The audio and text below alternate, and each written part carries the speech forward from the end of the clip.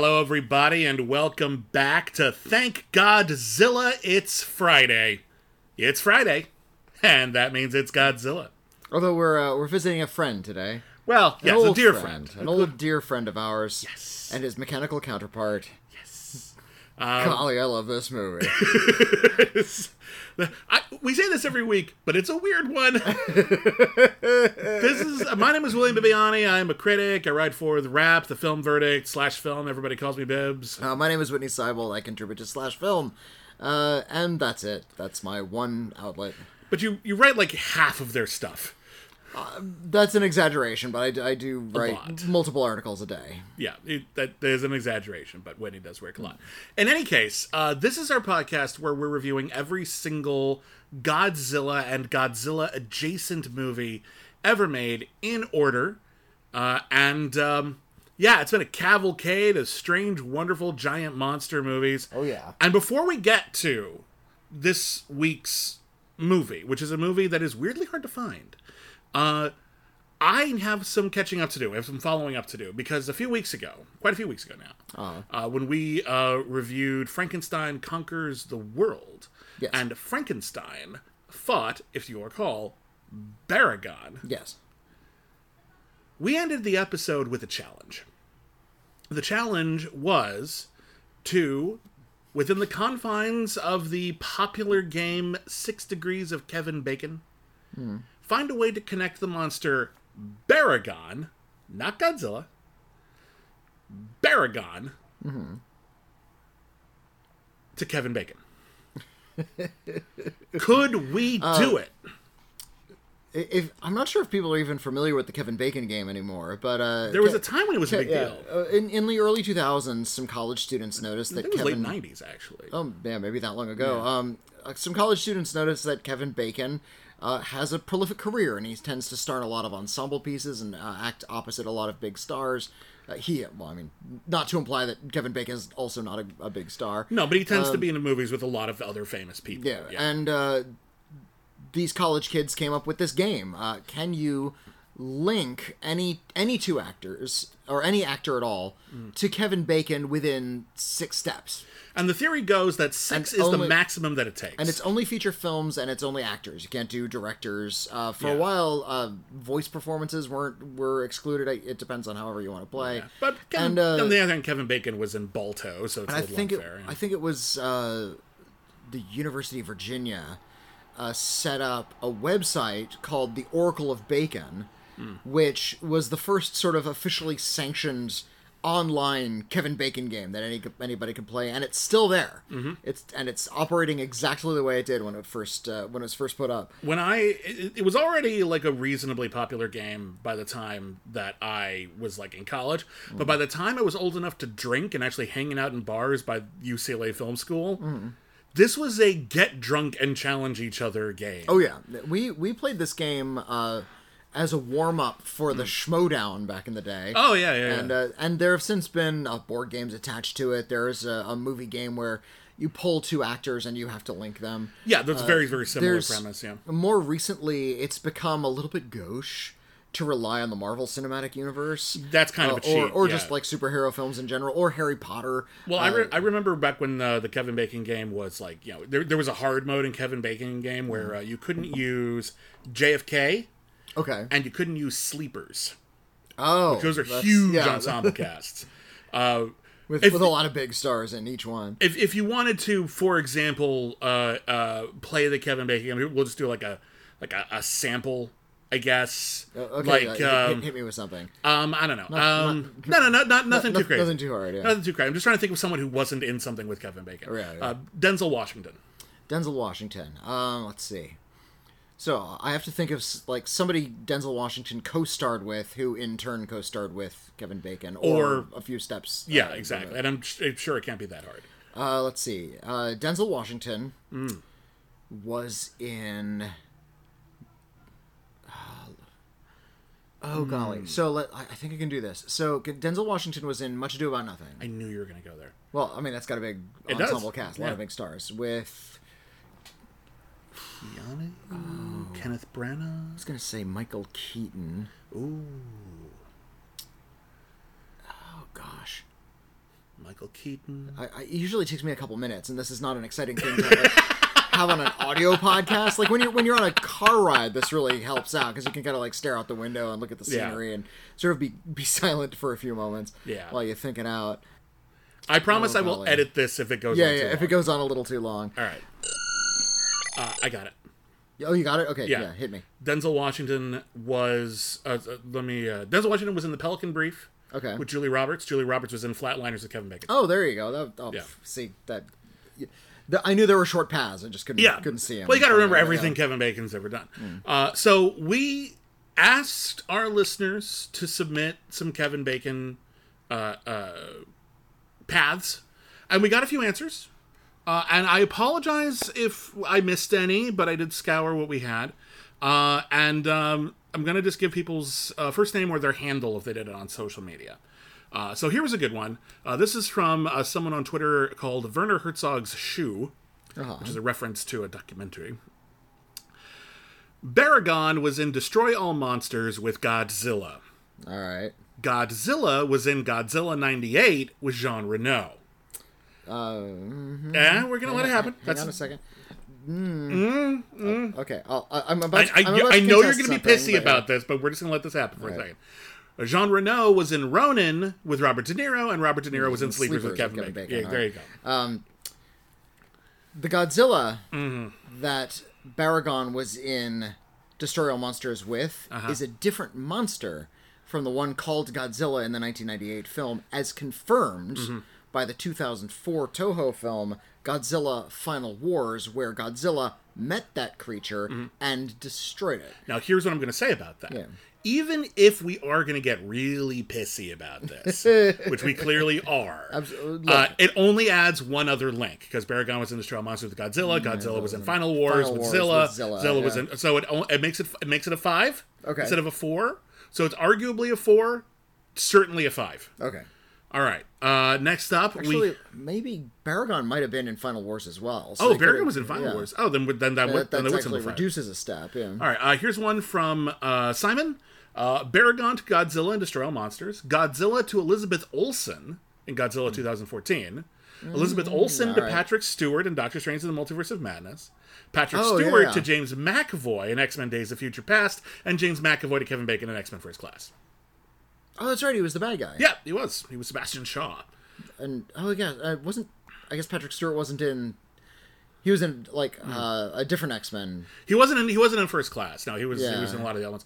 It's funny. I was actually one time I was walking. I was at a studio for a screening, and I passed by. This was back when The Closer was on the air. I passed by Kira Sedgwick. Ooh, all right. And, I've never met her or anything like that, but she looked at me and smiled, and I was like, oh, that was really nice for her. And then I realized I was wearing an X-Men First Class t-shirt with Kevin Bacon's face on it. Who is... Which is, I'd smile at that, too. Yeah, exactly. So that was kind of cute. I thought it was really cute. Kevin Bacon was in recent the Guardians of the Galaxy Christmas special. Yeah. Playing himself. Yes. And there's a scene where he's at his own home watching Santa Claus Conquers the Martians. Oh, yeah. And... I thought it was really cute because he's at home, but he's by himself. Yeah. It's like, but he's married and has kids. Like, wouldn't they be there at Christmas time? They said that, like... Well, there was a cute bit where he's, like, on the phone. Oh, hey, Kira, how's it going? Yeah, where are the kids? You having a good time? Okay, I'm going to be here for a little... Like, they totally just fudged it over. Well, because he was wrapping presents or something like that. They made it work. Okay, here's one from Luke. Baragon to Godzilla and Destroy All Monsters. Godzilla to Aaron Taylor Johnson in Godzilla. Aaron Taylor Johnson to Brad Pitt in Bullet Train. Brad Pitt to Julie Roberts in Ocean's 11. Julie Roberts to Kevin Bacon in Flatliners. You made it too hard for yourself because Brad Pitt was in Sleepers with Kevin Bacon. Yeah. So he also got it a little faster in a different track.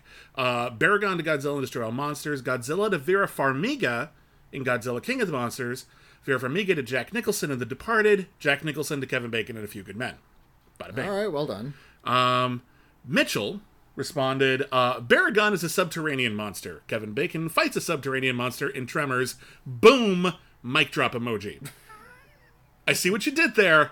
Technically, we can't give it to you, but very clever. But also, yeah, I mean, we can start debating whether or not graboids are kaiju.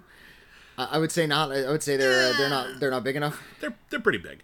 And then we got one from William, who said you can do it in 4 through Raymond Burr. So Godzilla to Raymond Burr, Burr to John Candy and Delirious, and John Candy to Kevin Bacon in She's Having a Baby. They were also in JFK together, so bonus for that. Oh, jeez. And then I actually, funnily enough, when I was checking to make sure I didn't miss any social media responses, I noticed a tweet from a couple months ago, before we did our podcast, but I still think this counts. There was an account called Daikaiju TV, and they had a Daikaiju double feature featuring Frankenstein versus Baragon, followed by Tremors. So technically, they were part of the same double feature night. I'm gonna let them have a little bonus. Good for them. Kudos. In any case, thank you to everyone who participated. If we missed yours, I apologize. I did look. So, what a treat. What a delight. And now we can finally start with the actual episode proper. That just waited for so long, I didn't want to wait till the end of the episode. Sounds good. And then people don't even notice that it's there. This week on Thank Godzilla, it's Friday. It's Friday. It's Godzilla. Except it's King Kong. Because Toho had acquired the rights to make King Kong movies for about 5 years, and every attempt they made after King Kong versus Godzilla, weirdly enough, got transformed into something else. But they did make one more. And that film is King Kong Escapes. Yay! And King Kong Escapes uses the same King Kong monster design as King Kong versus Godzilla. But it's a different King Kong. He lives on a different island, and the movie is actually a not very faithful adaptation of Rankin Bass's cartoon series that was on in the 60s. King Kong series. Yeah. Rankin Bass is not credited. The actual, Ishiro Honda never said, "Oh, we saw this cartoon and made a movie of it." Yeah. And in fact, a lot of elements from this movie are sort of cobbled together from a lot of just sort of genre tropes that were hip at the time. Yeah. The villain in this movie is named Doctor Who. Yes. No relation. No relation. And before you start getting any ideas, Doctor Who debuted before this movie was released. So no, the makers of Doctor Who didn't watch King Kong Escapes and think, "Wait a minute, what a great idea." Who can say if they even knew Doctor Who existed? Given sort of his look and his attitude, he's clearly supposed to be Dr. No from James Bond. That's sort of the vibe he's given off. He lives in like an underground fortress. He's a mad scientist. He's got Dr. No had like this like tank that was made up to look like a dragon. We've got a Robo King Kong in this movie. There's definitely a lot of similarities. Hang on. Slow it down. There's a Robo King Kong in this movie. There is. In the Japanese version, he's called Mechanic Kong. In the American dub, he's called Robot Kong. Because they thought Americans couldn't figure that out, I guess. I don't know. Hey, real fast, because this movie was actually hard to find. Did you end up watching the dub or the original Japanese version? I watched the original Japanese version. Okay, I'll talk a little bit. There are a few subtle differences between the two. Okay. But I watched the original as well, but I did some research and I discovered what some of the differences were. But that's one of the big ones, is that the Mechanic Kong was called something else. So in the Rankin Bass King Kong story, it's actually about the Bond family. And they lived on an island with King Kong, and it was kind of what was Venture Brothers based on again? Johnny Quest. Johnny Quest. I wanted to call it Johnny 5. I knew that was wrong. Johnny Quest. It's kind of a Johnny Quest kind of thing. Family has sci-fi adventures, and in this case, they've got a big, giant, friendly King Kong who's their buddy. There was even at least one episode of the animated series. I didn't watch a lot of it because it was before my time, and it's not very good. But there is definitely an episode where there is a Mechanic Kong. Oh, yeah. So that probably was either in the works that had already come out by that point. Here we're going to ditch that family, but it is still about a trio of people who befriend King Kong and get wrapped up in a supervillain's shenanigans. And that's mostly where the similarities kind of end, other than it's kind of cartoony and kiddie friendly. It's very kid friendly. More than anything, I was actually reminded of like the Jerry Sylvia Anderson shows. Sure. There's a lot of like miniature fantastical vehicles in this, like in Thunderbirds or Fireball XL5. And it has that sort of playful toy-like quality, which I just adore. It feels... There's something about this particular shade of picture that is speaking directly to, like, the 8-year-old in my subconscious. So, the idea of, my robot King Kong isn't digging element X out of the ground fast enough. Let's get the real thing. Yeah. And hypnotize him. And that's basically and that's the whole plot of the movie. Yeah. Oh, by the way, real fast, I just want, before we forget, Doctor Who was also the name of the villain in the show. Oh, the cartoon show, the main villain in the show was named Doctor Who. That actually is from the show, so it's a little bit more faithful than I was giving it credit for. I'd forgotten to mention that. All right. So, so we've got this mad scientist, and we're introduced. The movie begins with this. It begins in a submarine where we meet our main hero characters. There's Carl Nelson. Carl Nelson, and people keep saying his name like he's super famous, and you're supposed to know who Carl Nelson is, and I love it. He's played by an actor named Rhodes Reason. That's the actor's name, not the character. He looked so familiar, I thought he was the actor from This Island Earth. It turns out he's the little brother of the actor from This Island Earth. Oh, is he really? Okay. And that actor's name was Rex Reason. Yeah. Rex Reason and Rhodes Reason. Oh, I feel Their dumb. parents I didn't even were put cool. that together. Rex and Rhodes Reason. That's amazing. That's so cool to me. Those are just awesome names, and I just thought it was really hilarious. So, Carl Nelson. Yeah. He's no who was it? Tom Jackson. Mark Jackson. Mark Jackson. Yeah, he's not Mark Jackson. He's no Mark Jackson. No, he's a strong-jawed scientist / submarine commander / explorer / superhero / United Nations representative. He's all of those things. All of those he things. Just has access to every space. He is accompanied by Susan Watson. Yes. Played by Linda Jo Miller. I didn't realize how many like American and English actors appeared in Ishiro Honda's movies. Sure. Linda Jo Miller was, funnily enough, she was dubbed into Japanese, as you can imagine.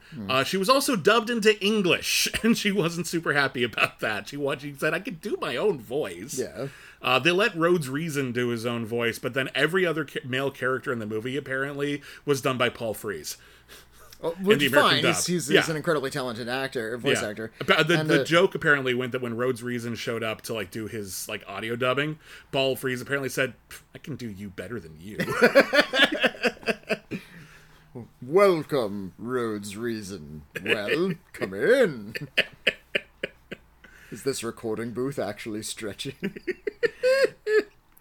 And of course, joining them is Akira Takarada again. Yay! He's in most of these things in various roles. Akira Takarada is...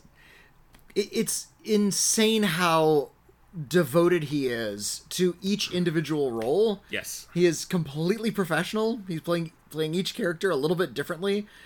I feel about Akira Takarada the same way I feel about, like, the supporting cast on a popular cartoon show. I was writing about Futurama recently at Slash Film, and you have your regular cast members. You have Billy West, who does many cast members. You have Maurice LaMarche, who does a bunch.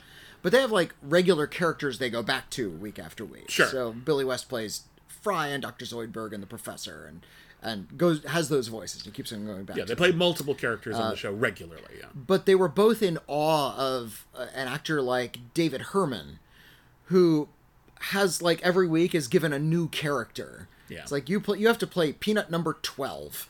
It's like, okay, I'm Peanut number 12. It's like and it's like you have to invent like a new voice for all these new characters. So I feel that way about Akira Takarada. He's given a new character in every movie, and he has to nail that one and not make it like the other ones. And he's got a funny character too, because in many respects he's basically just like the sidekick or the partner. He doesn't really drive the story. And then halfway through the movie, might as well skip to it. Doctor Who says to Carl Nelson, "Those two are in love, aren't they?" And he's like, "Yes." And I'm like, when did that fucking thing happen? Because you didn't set that up at all. There's no chemistry between those actors. They don't have any romance. They have no romance scenes. They barely interact. Like, and then all of a sudden, yeah, they're in love. I'm like, they are? When did this happen?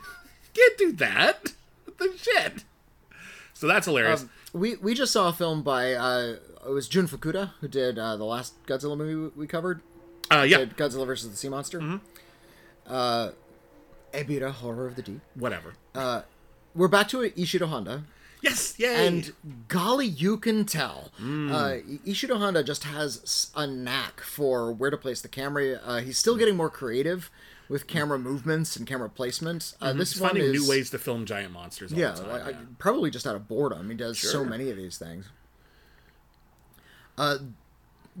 This might be the first kaiju picture of his that has like a close above the monster head tracking shot. It's like almost like a drone shot because it's being shot from a helicopter. Yeah. And I imagine like in the studio they just sort of hung the camera on a cable and swung it over King Kong. Sure. But that was really cool. Yeah, yes, it was. Seen anything like that in one of these before. Anyway, we meet these three characters. They're in a submarine. They're on some kind of UN mission, and what's her name again? Susan. Linda Miller. Yeah, Lieutenant Susan Watson. Susan Watson. She's the nurse aboard the submarine. She walks up to Carl Nelson and he's like, "Hey, what you doing, buddy?" And he's like, "Yeah, I'm just studying a bunch of apes." And then she says, and I love her for this because she says this hilarious thing. I wrote it down. Hang on. She says, "Gorillas, I think they're dull." Yes. And he's like, "Well, let me tell you about this giant gorilla. And then isn't that kind of interesting?" And she says, "Yes, I suppose that is kind of interesting. Can we go see the giant gorilla in his home on Mondo Island?" I don't know why we had to change that. And he's like, "No, we can't."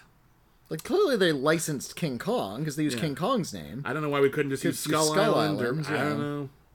It would have been so easy. And so they're basically saying, "Hey, we want to go see King Kong?" No. And then we cut to Mechanic Kong.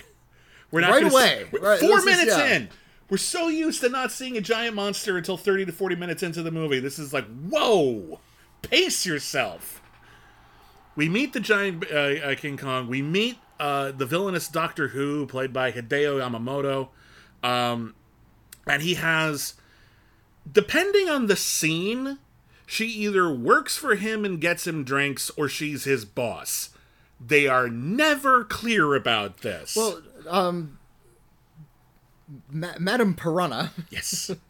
Or Madam X, as she is credited in the American dub, and in neither film is her name ever said out loud. No. Which is just hilarious. Yeah, played by Miyahama, and... I thought there was some dialogue to the effect that she's some sort of like celebrity, like she's a pop star or a movie star, and like she was in league with this evil guy because she was like kind of rich and corrupt.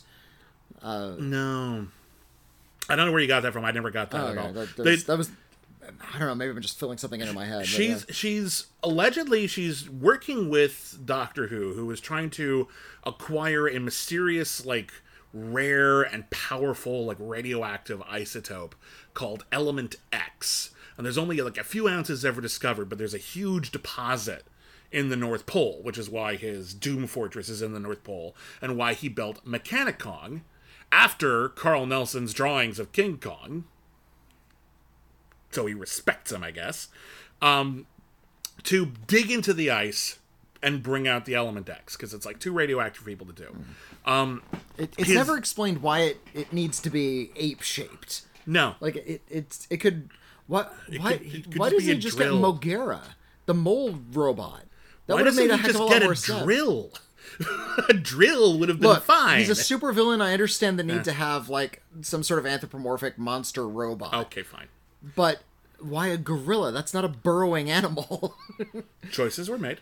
There are burrowing animals. Get one of those. Madame Piranha is funding this operation, And she is going to use the gorilla and or Element X. I thought the gorilla was enough. They say with this gorilla we could conquer the world. But with Mechanicong, they're going to get Element X, and they're going to conquer the world for the country she works for. Which is not Japan. It's not Japan. It's not China. It's not Korea. It is somewhere in Asia. They confirm that. But multiple times in this movie, people ask point blank, what country do you work for? And she always says something really oblique. Like, oh, it's not one of the ones you... Yeah, you know the one. Or, oh, it's not one of the famous ones. I'm actually ashamed of some of the things that we've done. And I'm like, why are you even doing this? You've made up countries before. You could just say it's from a made-up country. But they're just being, like, weird about it. Like they want the audience to know that it's a real country so that if there's a country you're actually mad at right now, it can be that one, I guess? I don't know. And this is one of the biggest things that was, like, cut out of the American version. This whole, I don't know if it's a joke or what, but the idea that she doesn't tell anyone what country she's working for and nobody actually knows, which comes up over and over again, just cut. It's just completely cut from the American It must have been a gag of some kind. It must be, right? It's either a gag or it's some sort of reference that we're not getting. Like at the time it would have been obvious, like, maybe? Yeah, it's like, you know which country I work for. In 1967, they would have said, oh, yeah, I know which country she works for. That's yes. Clearly a reference to China or whatever it was. But I don't know. It's really fucking vague, and they call attention to how vague it is multiple times, which should be funnier than it is, but it's not. Anyway, they use Mechanicong. Mechanicong digs into the ice, and there's like this big giant blinding light. It glows, Element X is blinding to look at. Element X is actually, a fun fact, that's actually what was in the briefcase in Pulp Fiction. It was just a hunk of Element X. It was a hunk of Element X. And you know Quentin Tarantino might actually think that. Because he's never actually said what was in there. Everyone's always like, oh, what could it be? I remember when I was a kid, when they opened up that briefcase and, you know, Vincent Vega looks at it and says, oh, it gets like kind of entranced by it. Yeah, light comes out of There were theories. People wrote like articles in Entertainment Weekly about what's in the briefcase. The most popular theory that was spread around was that it contains the soul of Marcellus Wallace. Which he sold it to the devil, and now it's like being carried in a briefcase. Which, you know, very Repo Man-ish. Yeah. There's a scene in Pulp Fiction where the first time we see Marcellus Wallace, the character played by Ving Rhames, we see him from the back, and he has a Band-Aid over his neck. Which is where they extracted his soul from. Extracted his soul and left the sign of the beast. Apparently he just had something on his neck, and they put a Band-Aid over it. But I don't think any of that's true. I think it's Element X, and I know Quentin Tarantino has seen this movie, and I can just... it'd be weird if he hadn't, given his taste in films. Yeah. I bet it's Element X. And if I ever meet him, I'm going to ask. Anyway, the Mechanicong is actually rendered inert by the sheer overwhelming power of Element X. Yeah, and the cold. The cold didn't help either. Yeah. Yeah. So now Doctor Who is at a loss. She's like, okay, I'm going to pull funding from the project. He's like, no. I've got an idea. See, this is why I think she's a rich celebrity of some kind. Anyway, I don't. Sorry, I don't know where I put that together. I thought it was clear to me. But, there's a bit in the middle where she pretends to be other people. Maybe it was from that. Maybe. In any case, so he's got a new plan, and his plan is he's going to use the real King Kong to extract the radioactive isotope that was so powerful it would kill any living thing, which is why he built Mechanicong. What? Well, what? How does that... What? Anyway, we cut back to the submarine. The submarine is damaged, and now they actually have to... they have to stop, and they have to take a breather at, wouldn't you know it, Mondo Island. And they get to Mondo Island, and they start walking around Mondo Island, and an old man starts yelling at them, "You're all doomed! Doomed! Don't go there, it's got a death curse!" There's a storytelling trope, I've always heard it called the half man, where usually in a horror movie, there's a character who has experienced the monster or the evil at some point in the past, and has been left changed in some way, scarred mentally or physically, and they try to warn you, or at the very least they explain how it works. They give you exposition, and this is this one old guy. King Kong usually has kind of like Mothra, like a whole bunch of people on the island, you know, sacrificing things to him or whatever. It's worshipping, certainly, but also Fay Ray and Jessica Lange were on, it didn't fare well, and neither did Naomi Watts, I suppose. But in this version, it's just one guy. Yeah, he's literally just one guy. That's all they can do, and he gets shot. He gets shot, not by our hero. It's later in the movie he gets shot, but like he does. It's really sad. He tries to warn them away from the whole King Kong thing, and the men decide to move forward and leave the woman unattended.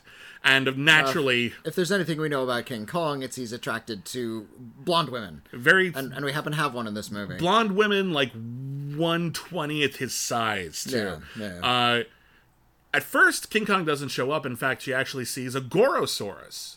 Which is sort of the most direct linking material we'll have to other Godzilla films. Yes, because that footage will end up in Destroy All Monsters. And Gorosaurus in other scenes as well. Yes.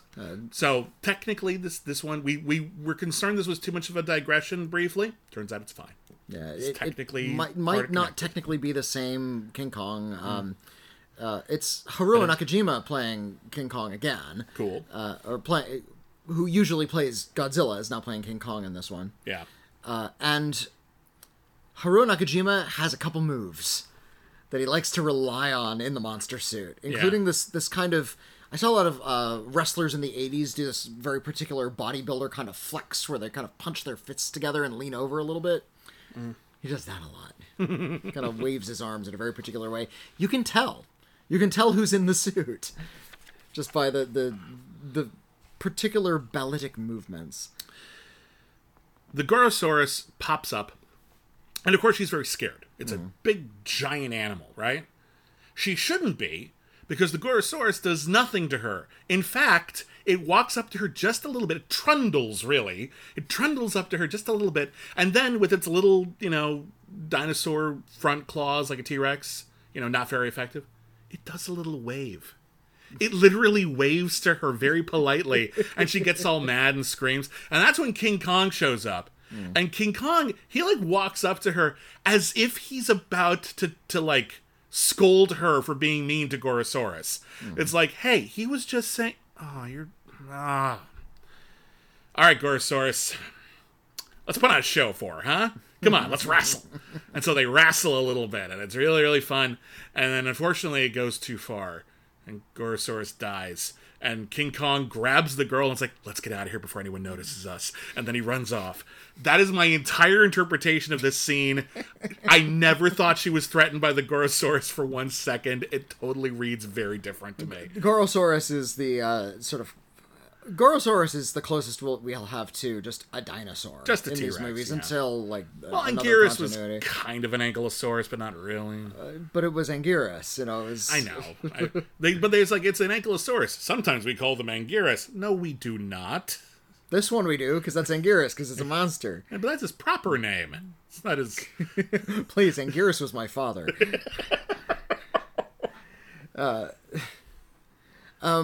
There's also going to be a creature called the Titanosaurus. And then later on in the next continuity, they're going to travel back in time and find just a Tyrannosaurus Rex. Ah, good times. Gotta love them. But Gorosaurus was essentially the kaiju version of the Tyrannosaur from King Kong. Yeah. Because what does King Kong do? He trashes lizards. Yeah.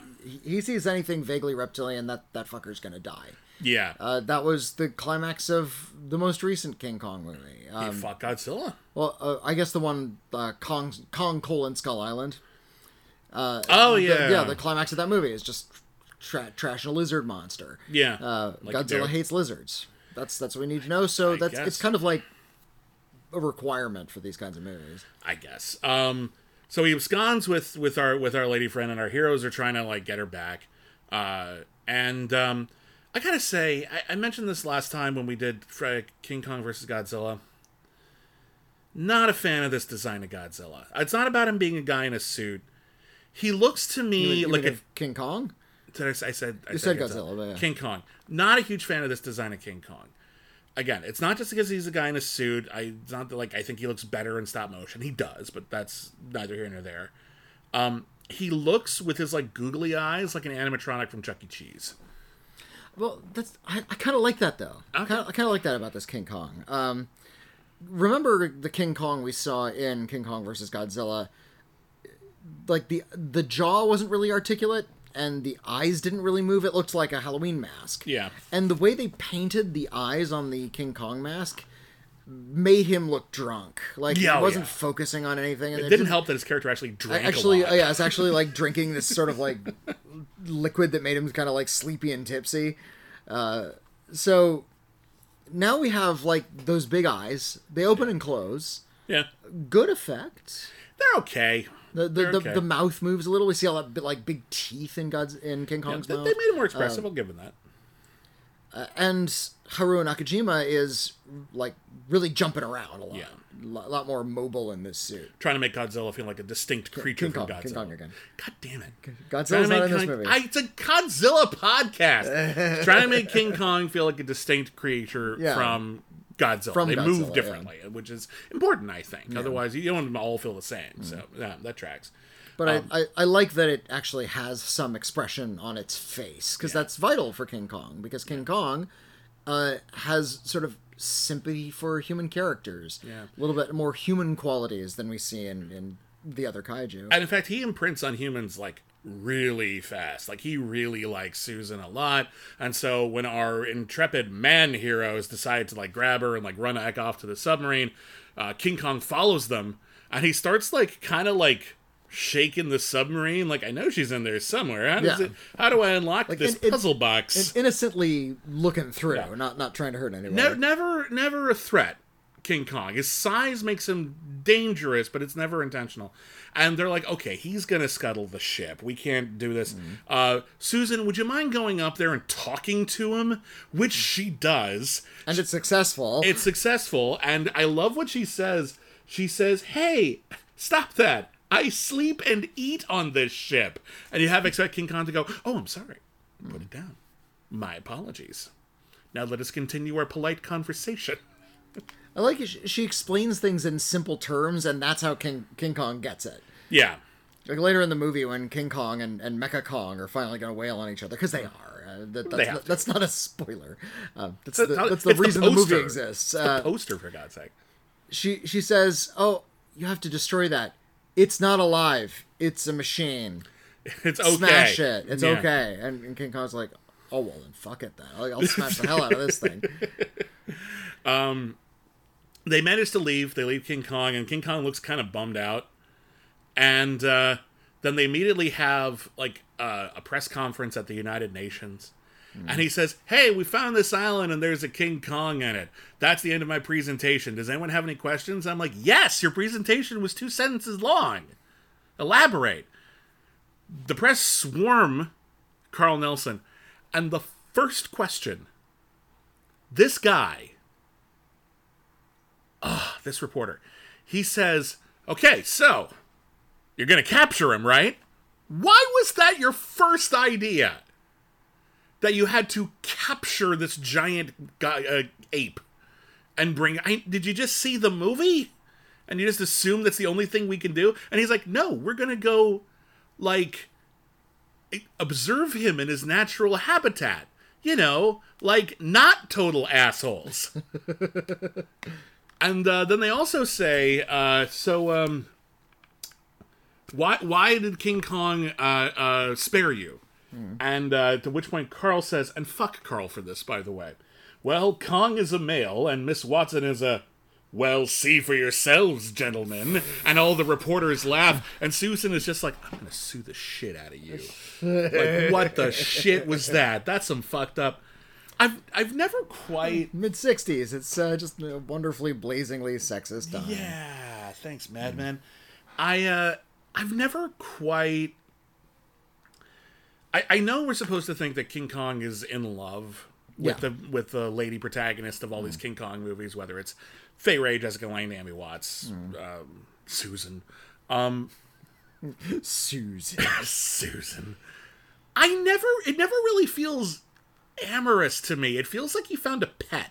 Yeah, that's what it feels like, more than like he's in love with her and wants to romance her. It feels like he found like a mouse and he wants to keep it. Well, King Kong is in that regard is sort of an innocent, kind of a little kid. That's why we sympathize with King Kong. Yeah. King Kong is, not lighting candles and having romantic dinners. It's not a sort of adult romance, but it's this sort of like crush. It's kind of like little kid fascination with this woman. I don't even see it as being a crush, though. I mean, like he's a different species. She's significantly smaller. Like, I don't know, man. I look at it as I found a cat and I want to bring it home. That's always been like the kind of, and that's affection. That's enough to build a story around. Like, he wants to take care of it and hug it and squeeze her and call her George. But like that's a Looney Tunes reference, by the way. Yeah, I've never really picked up on all this amorous stuff that people tend to throw into these King Kong movies. It never really reads to me. Maybe that's because I'm ace. I don't know. But like that's I have to throw that in there. But like, yeah, it's for a long time I was always a little confused because King Kong's this big sort of brutal animal. Yeah. And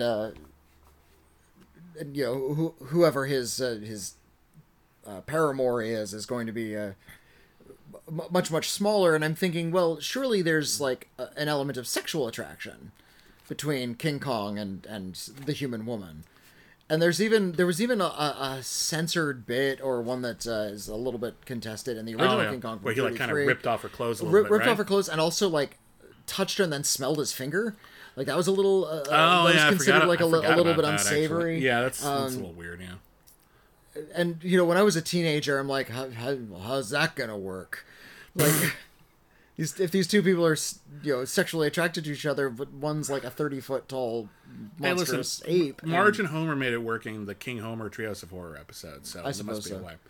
Anyway, you look a little flesh. You should eat more vegetables and less people. Anyway, so they're going to go back to observe Kong, but before they can get there, Doctor Who has arrived. And I love it because he sends like a fleet of helicopters to like buzz Mondo Island, and King Kong is woken up by them. When monsters wake up in these movies, I'm very sympathetic to them because they're always thrust into a situation outside of their control. Yeah. We saw it with Godzilla the other day. Like, did you just electrocute me to make me fight a lobster? Jesus, guys, I was napping. So King Kong awakens to find his house, and he's got a cave, he's got a door. He's like, his house is being buzzed by helicopters, and he's like, "Hey, you kids! Knock it off up there!" And he's like swinging a tree to try to get him to stop. And then they drop these like ether bombs on him, and he's like, "Oh!" And he collapses, and Doctor Who kills the warning guy on the island. That's when that happens. And then our heroes arrive. And they're like, "Okay, let's look for our Kong buddy." And like, "Oh, I wonder where he could be. Oh, it looks like some human beings might have broken these branches." And then they look slightly to their left, like 2 feet away, and they see like this ether bomb that was right there the whole time that they never regarded before, which is hilarious. And immediately he knows. It was Doctor Who. This was Doctor Who. This is clearly Doctor Who. Even Doctor Who says Carl Nelson will not be fooled. Not the great Carl Nelson. Somehow it doesn't have the music of Doctor Doom complaining about Reed Richards. Like Carl Nelson. Like, you can imagine Doctor Doom in his like green cloak and metal armor with his arms to the air, "Richards!" But you can't imagine him going, "Nelson! Carl Nelson! Carl Nelson!" It doesn't have the same music to it, I remember I heard a story that a lot of the characters in Marvel Comics have alliterative names, specifically so Stan Lee could remember them more easily. Yeah, he was writing a ton of comics at the time and just wanted to... say Reed Richards, Doctor Doom, Peter Parker, Bruce Banner. You can find early Spider-Man comics where he got a little confused and called the character Peter Palmer. He kind of mixed it up a little bit for a second. Yeah, in fact, when they made the Incredible Hulk TV series in the 1970s, the makers of the show thought that sounded too much like a kid story. Bruce Banner, it was they David Banner. They named him David Banner, and then later on they kind of grandfathered that into the comics, so his name is Bruce David Banner, like David's middle name, okay. just to sort of keep it all in line a little. It didn't feel like... a totally different thing.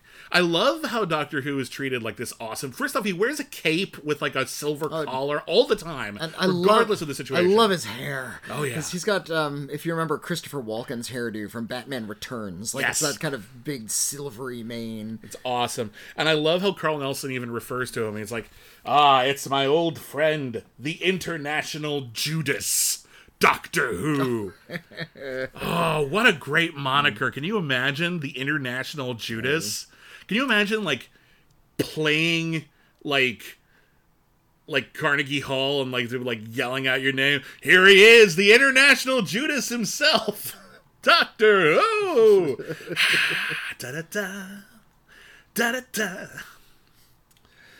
Love him. They also have a very cute cut here because they're like, oh, well, we got to find Kong, right? And Dr. Carl Nelson's like, oh, yeah, we can find him. It won't be too hard. He's a giant ape. The only way we couldn't find him is if he was in the North Pole. Smash cut to the North Pole. Yeah. Adorable. And King Kong wakes up. In a cage. Giant cage. Chained to the ground. Chained to the ground. Ugh, this shit again. And weirdly enough, as he's like groggy and like opening his eyes, like, oh, where am I? What did I do last night? Oh, why am I chained to a wall? And then who am I with? There's a giant robot version of me. Every time a monster wakes up, it's a new existential nightmare. Can you imagine? Just you wake up, man, you're gonna go to sleep sometime today. Imagine if you woke up next to a robot wall clone. next to a robot clone of you, no context. You're gonna be having a rough day on a variety of levels, some unexpected. Weird. I picture like Ed Asner. Oh, yeah. What fresh hell is this? It's a Dorothy Parker quote originally, actually. Anyway, Madame Piranha is concerned because, hey, we've got a King Kong here, and he's kind of a giant monster with the mind of his own. Mm-hmm. How are you going to make him do what you want him to do, Doctor Who? And Doctor Who is like, well, having studied Carl Nelson's notes. Sorry. I almost called him Carl Franklin. I'm like, no, that's the director of Devil in a Blue Dress. Very different guy. He is the director. Having studied Carl Nelson's notes, I know that King Kong is susceptible to hypnosis. And I was like, what notes were those? You know, when did Carl find that out? All those hypnosis tests they were conducting on the gigantic monster. If anything, they know that he's a lush. Just give him some drugs. There you go. Yeah, we know he likes his booze. Yeah. Yeah. Will you dig for me? No. We'll give you some booze. Oh, shoot. Pass blue ribbon? Of course. Yes. Gave up drinking for a week once. It was terrible. Nobody likes a quitter. So they're gonna they put like these like earpieces in Kong's head, and they like flash lights at him, and they give him like these weird noises. Well, the things they put on his head, I assumed were like stabbing into his brain. I guess. So they were hypnotizing him and then broadcasting instructions, and Doctor Who was like on a mic. Yeah, telling him where to go, and sort of go to where the element X is and dig it up. And I love the assumption he's gonna understand our language, right?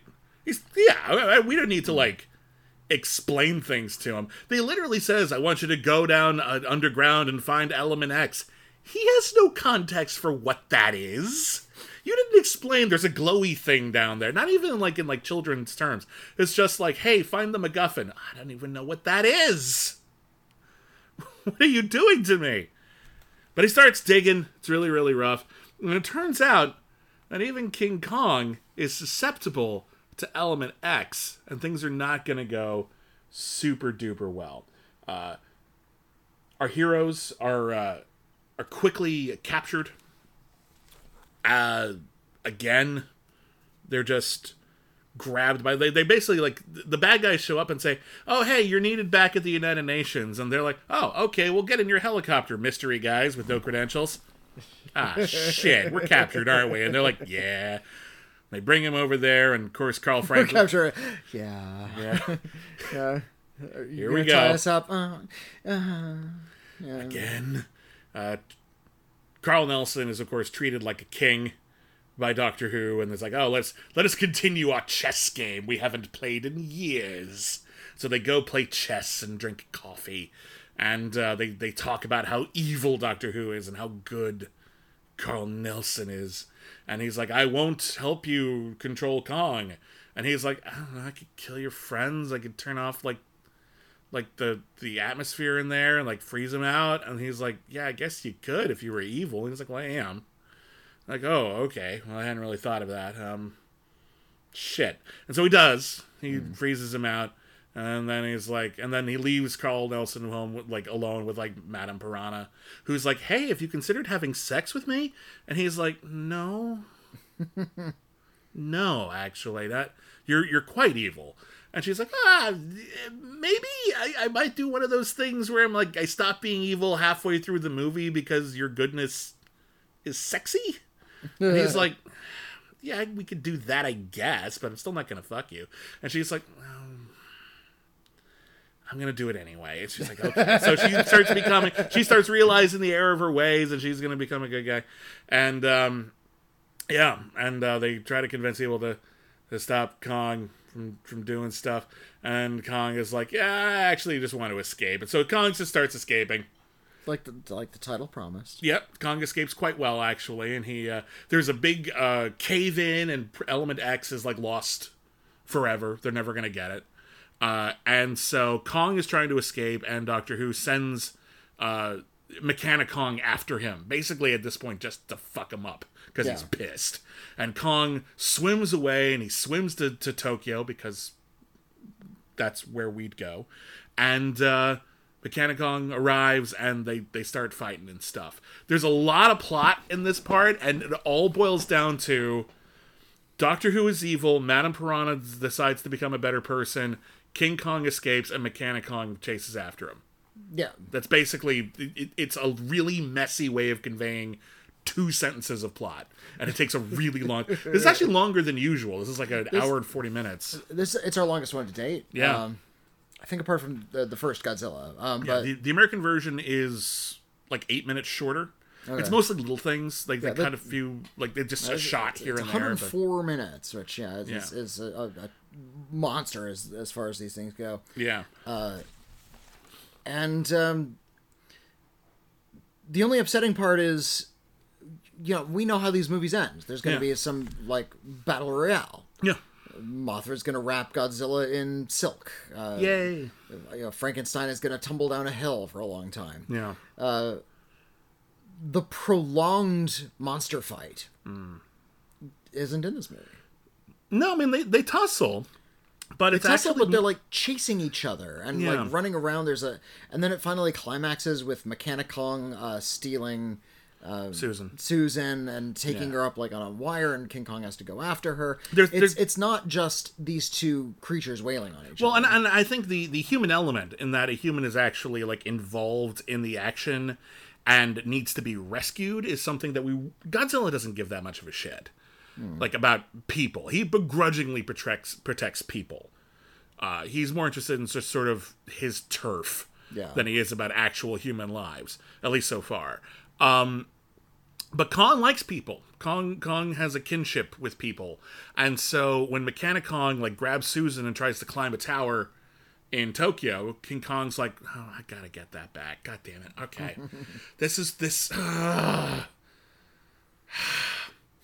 I could have gotten a puppy. Okay, this is fine. This never happens with the puppy. That's all I'm saying.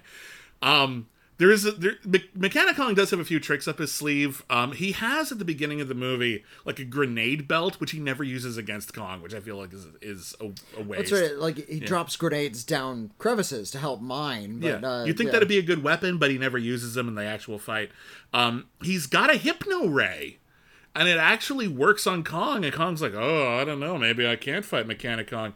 And that's the one cool thing that Akira Takarada gets to do is he grabs a gun and he shoots that thing off of Mechanic Kong's head, like the hypno beam. Oh yeah. And that's kind of cool. And then it's a cool looking gun, if I recall. Yeah. And the other thing the Mechanic Kong has is he's got strobe lights out of his eyes. So when King Kong looks at him too hard, he just goes flash, and King Kong's like, nah. Let's see the floaty spots. No, it's gonna be so annoying. Mechanic Kong grabs Susan, climbs up a thing. King Kong gets Mechanicong to drop Susan. He catches Susan, thank goodness. And he puts her down and says, wait right here. I'm going to go destroy the robot thing. I love it when she, like, calls out to King Kong, by the way, because there's a bit, like, where she's like, Kong! Kong!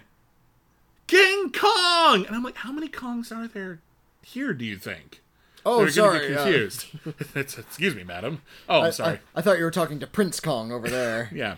But yeah, King Kong fights Mechanicong. Mechanicong ends up falling off the tower and smashes into a bunch of pieces. And it's all done in one shot, so that must have been a fun prop. Really cool looking. Yeah. And then everyone realizes that Kong was okay. He wasn't a bad guy. They keep talking about, like, oh, should we nuke the monsters? Why is that our default? Stop that! Jeez. Like, we have so many nuclear bombs and we never get to use them. Good! That's good, man! You realize even having one of those things is, like, one of the most unethical things imaginable? Yes! It's like, why do we have electric chairs? Oh, so we can kill people. Oh. Oh! Okay. Great! Well, I'm glad we have that then. Jesus. In case we need to kill somebody by electrocuting them to death. Yeah. What? Anyway. King Kong is fine, and he's gonna go fuck off, and they're just like, oh yeah, there he goes. Good for him. Swims away, just like he did in King Kong v. Godzilla. Swims away, everyone's like, bye. And then they're like, and then there's like a line where it's like, yeah, so Element X is fine. And and Doctor Who kills Madame Piranha.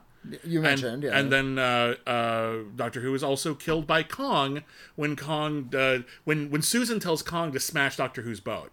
Oh yeah, and he's on board the boat. Like you can smash that one, Kong, and he's like, ooh, smashy, smashy, and he smashes the boat, and Doctor Who is like crushed between some things, and that's the end of Doctor Who. I dig the movie a lot. I love the robot Kong. I love kind of how weirdly cartoony he looks. It's a very silly. I like robot. that I could follow the plot, which was nice. There wasn't some weird alien subplot or diamond heist that I wasn't really sure what was going on. The plot actually revolved around the monsters entirely for once, which was refreshingly direct.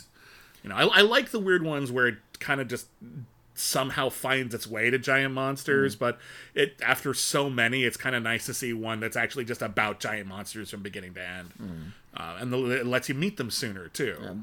If I have any complaints, it's that Mecha Kong is only controlled by Doctor Who. Mecha Kong doesn't have a will of its own. It's just it is just a machine. I would have also been okay if Doctor Who was inside Mechanicong, like pulling levers and shit. Yeah, because then defeating Mechanicong is defeating Doctor Who. Or just cool. Back at base, like hitting up like a panel of buttons or something. Well, he's kind of doing that a little bit. Yeah. Even though we'll eventually meet Mechagodzilla as well. Yes. Mechagodzilla is my hero. He's my big brother. He will always be dear to my heart. And what did Mechagodzilla teach you about life? What is there to know? Mechagodzilla has taught me everything. Mechagodzilla is also was being controlled by evil aliens. Yeah. But in a battle, you started to get the impression that Mechagodzilla was like figuring stuff out. He was finding sentience, or at the very least, like using his own mechanical body in like a clever way. Yeah. It's a scene in Godzilla vs. Mechagodzilla where he'll turn his head backwards and shoot a laser and point his fingers forward and shoot missiles at two different monsters simultaneously. Mecha Kong doesn't get to do stuff like that. He doesn't have enough weapons. Like, he should have fun gadgets. Yeah. He'd have, like, a buzzsaw on his back or something. I don't know. Like, it feels like a bit of a missed opportunity for that. To either not give Mechanicong a personality, or if he's just a tool, let him have more tools. Like, just play, And so that's a bit of a disappointment. But I mean, that's like a vague disappointment. I still like the way the monster looks. I like Kong. There's something kind of sweet about the goofy, articulated eyes and monster face. You say it looks like a Chuck E. Cheese animatronic. Yeah. I don't disagree, but I think that's a positive. Fair enough. It's just an aesthetic thing. I know some people are gonna love it, and I just don't. All right. I find it distancing. It doesn't look like even Godzilla. I think it's because he's reptilian and he doesn't have expressly humanoid features to begin with. Yeah. That I'm a lot more forgiving about, him not looking exactly like a real reptile or anything like that. But because Kong, he's a close relative of humanity, so we can look at an ape and we see, human expression and human, gestures and human eyes, or at least we can see more of that. When King Kong, he's actually not close enough to the uncanny valley, I guess is my point. Like, he's actually so far away from it that he looks more like a guy in a suit than Godzilla does to me.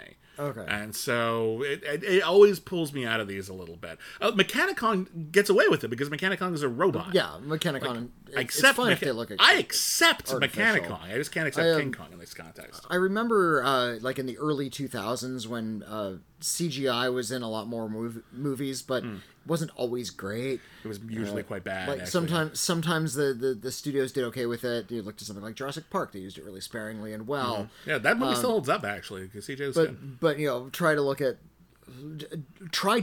at the CGI monstrosity at the end of The Mummy Returns. Oh, it's awful. This big scorpion monster with the Rock's face. Like it looked bad at the time. Oh yeah, even at the time we were laughing. We weren't like, ooh, how impressive for the day. We were all like, no, this would have been cool in stop motion, actually. We should have just done that. I even remember reading Roger Ebert's review. He says, there's a lot of talk about how good special effects are getting. We also need to talk about how bad they're getting. Yeah.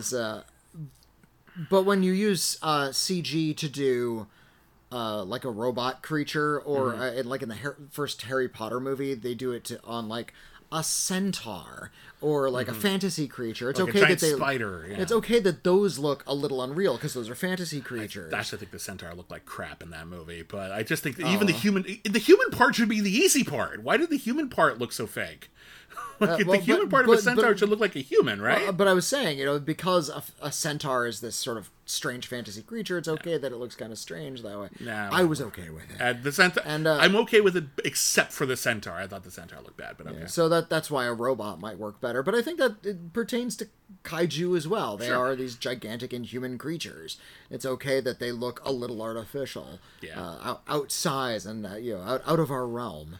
Yeah, I just think but I do think that each distinct monster, has a different form, feels like it's of a different genus or a different animal, and if it's supposed to look kind of like something that we know, and it clearly does not, I can see how that's a bit more distancing. I remember it was Douglas Adams, who wrote The Hitchhiker's Guide to the Galaxy, wrote a great book called Last Chance to See. Yeah, I've read it. And Last Chance to See was, the whole premise was, I'm going to travel the world, and I'm going to see animals that are on the verge of going extinct, because, for all we know, this is our last chance.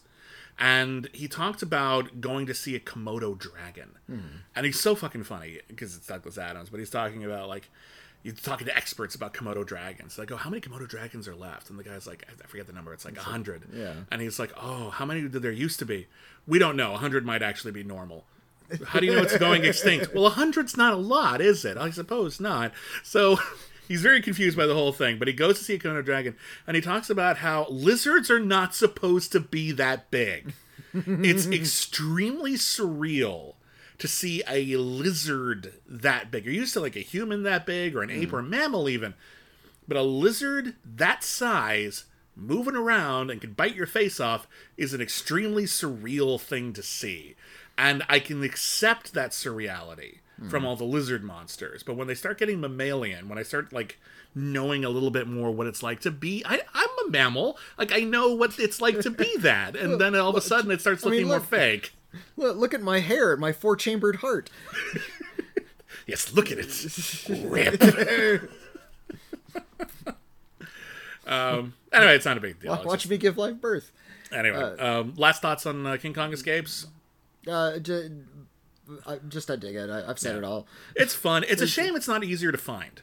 It's not streaming anywhere right now. I think it might be out of print. If you dig through the internet, you can find it. But it's home video releases are kind of rare. It's a shame Criterion didn't get to pick this one up. I think Universal owns the rights to the American dub. So they've released that on DVD, but they don't own the rights to the Japanese version. So that version is not readily available. Well, it might be one of those things where Toho owns the movie, but RKO or Universal owns King Kong. Yeah, then no one knows who owns it anymore. Nobody wants to negotiate or split the royalties, so they're just sort of sitting on it. It's really annoying when that happens. I suspect that's what happens. That's why we don't have, like, the live-action Spider-Man series on streaming anywhere, because Disney owns Spider-Man, but they don't own CBS, which made that show. Right.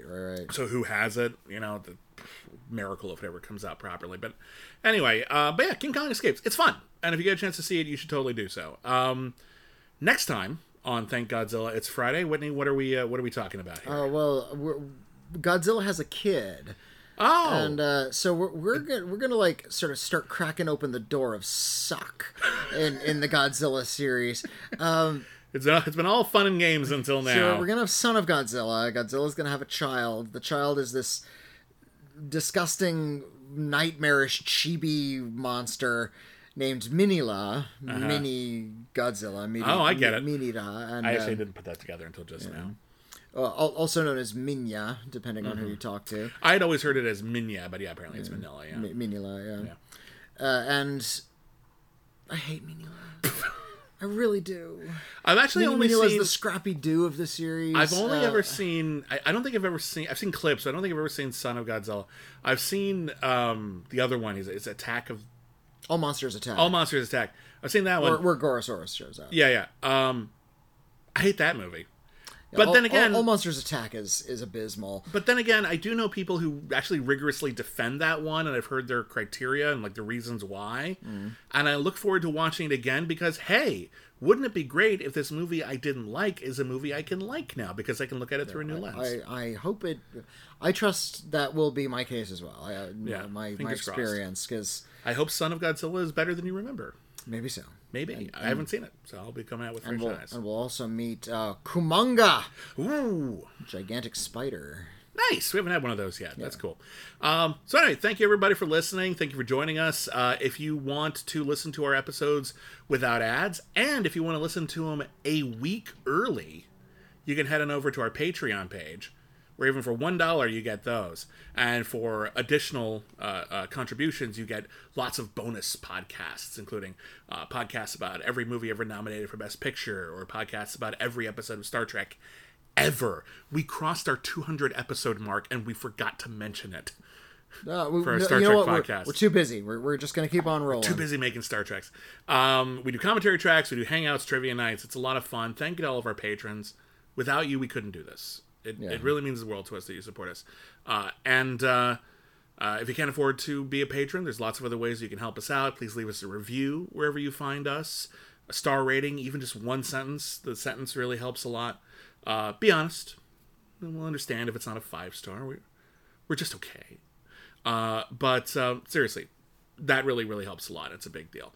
We're also on social media. We're at Critic Acclaim on Twitter. I'm at William Bibiani. I'm at Whitney Seibolds. I'm on other socials more these days. But if you want to email us, talk about anything we discussed in this episode, do you know something about King Kong Escapes that we missed, some fun trivia perhaps, or do you just want to talk about something we discussed here, there, or anywhere? Anything you want, really. Our email address is letters@criticallyacclaimed.net.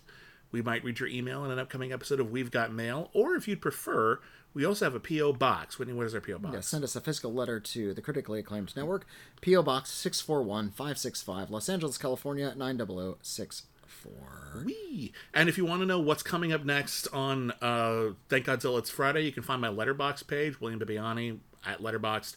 I have the entire current plan in order for you to peruse. I know a lot of people are watching along with us. That's really, really cool. We hope you're enjoying it too. So, thank you everybody for listening once again, and until next time, rawr!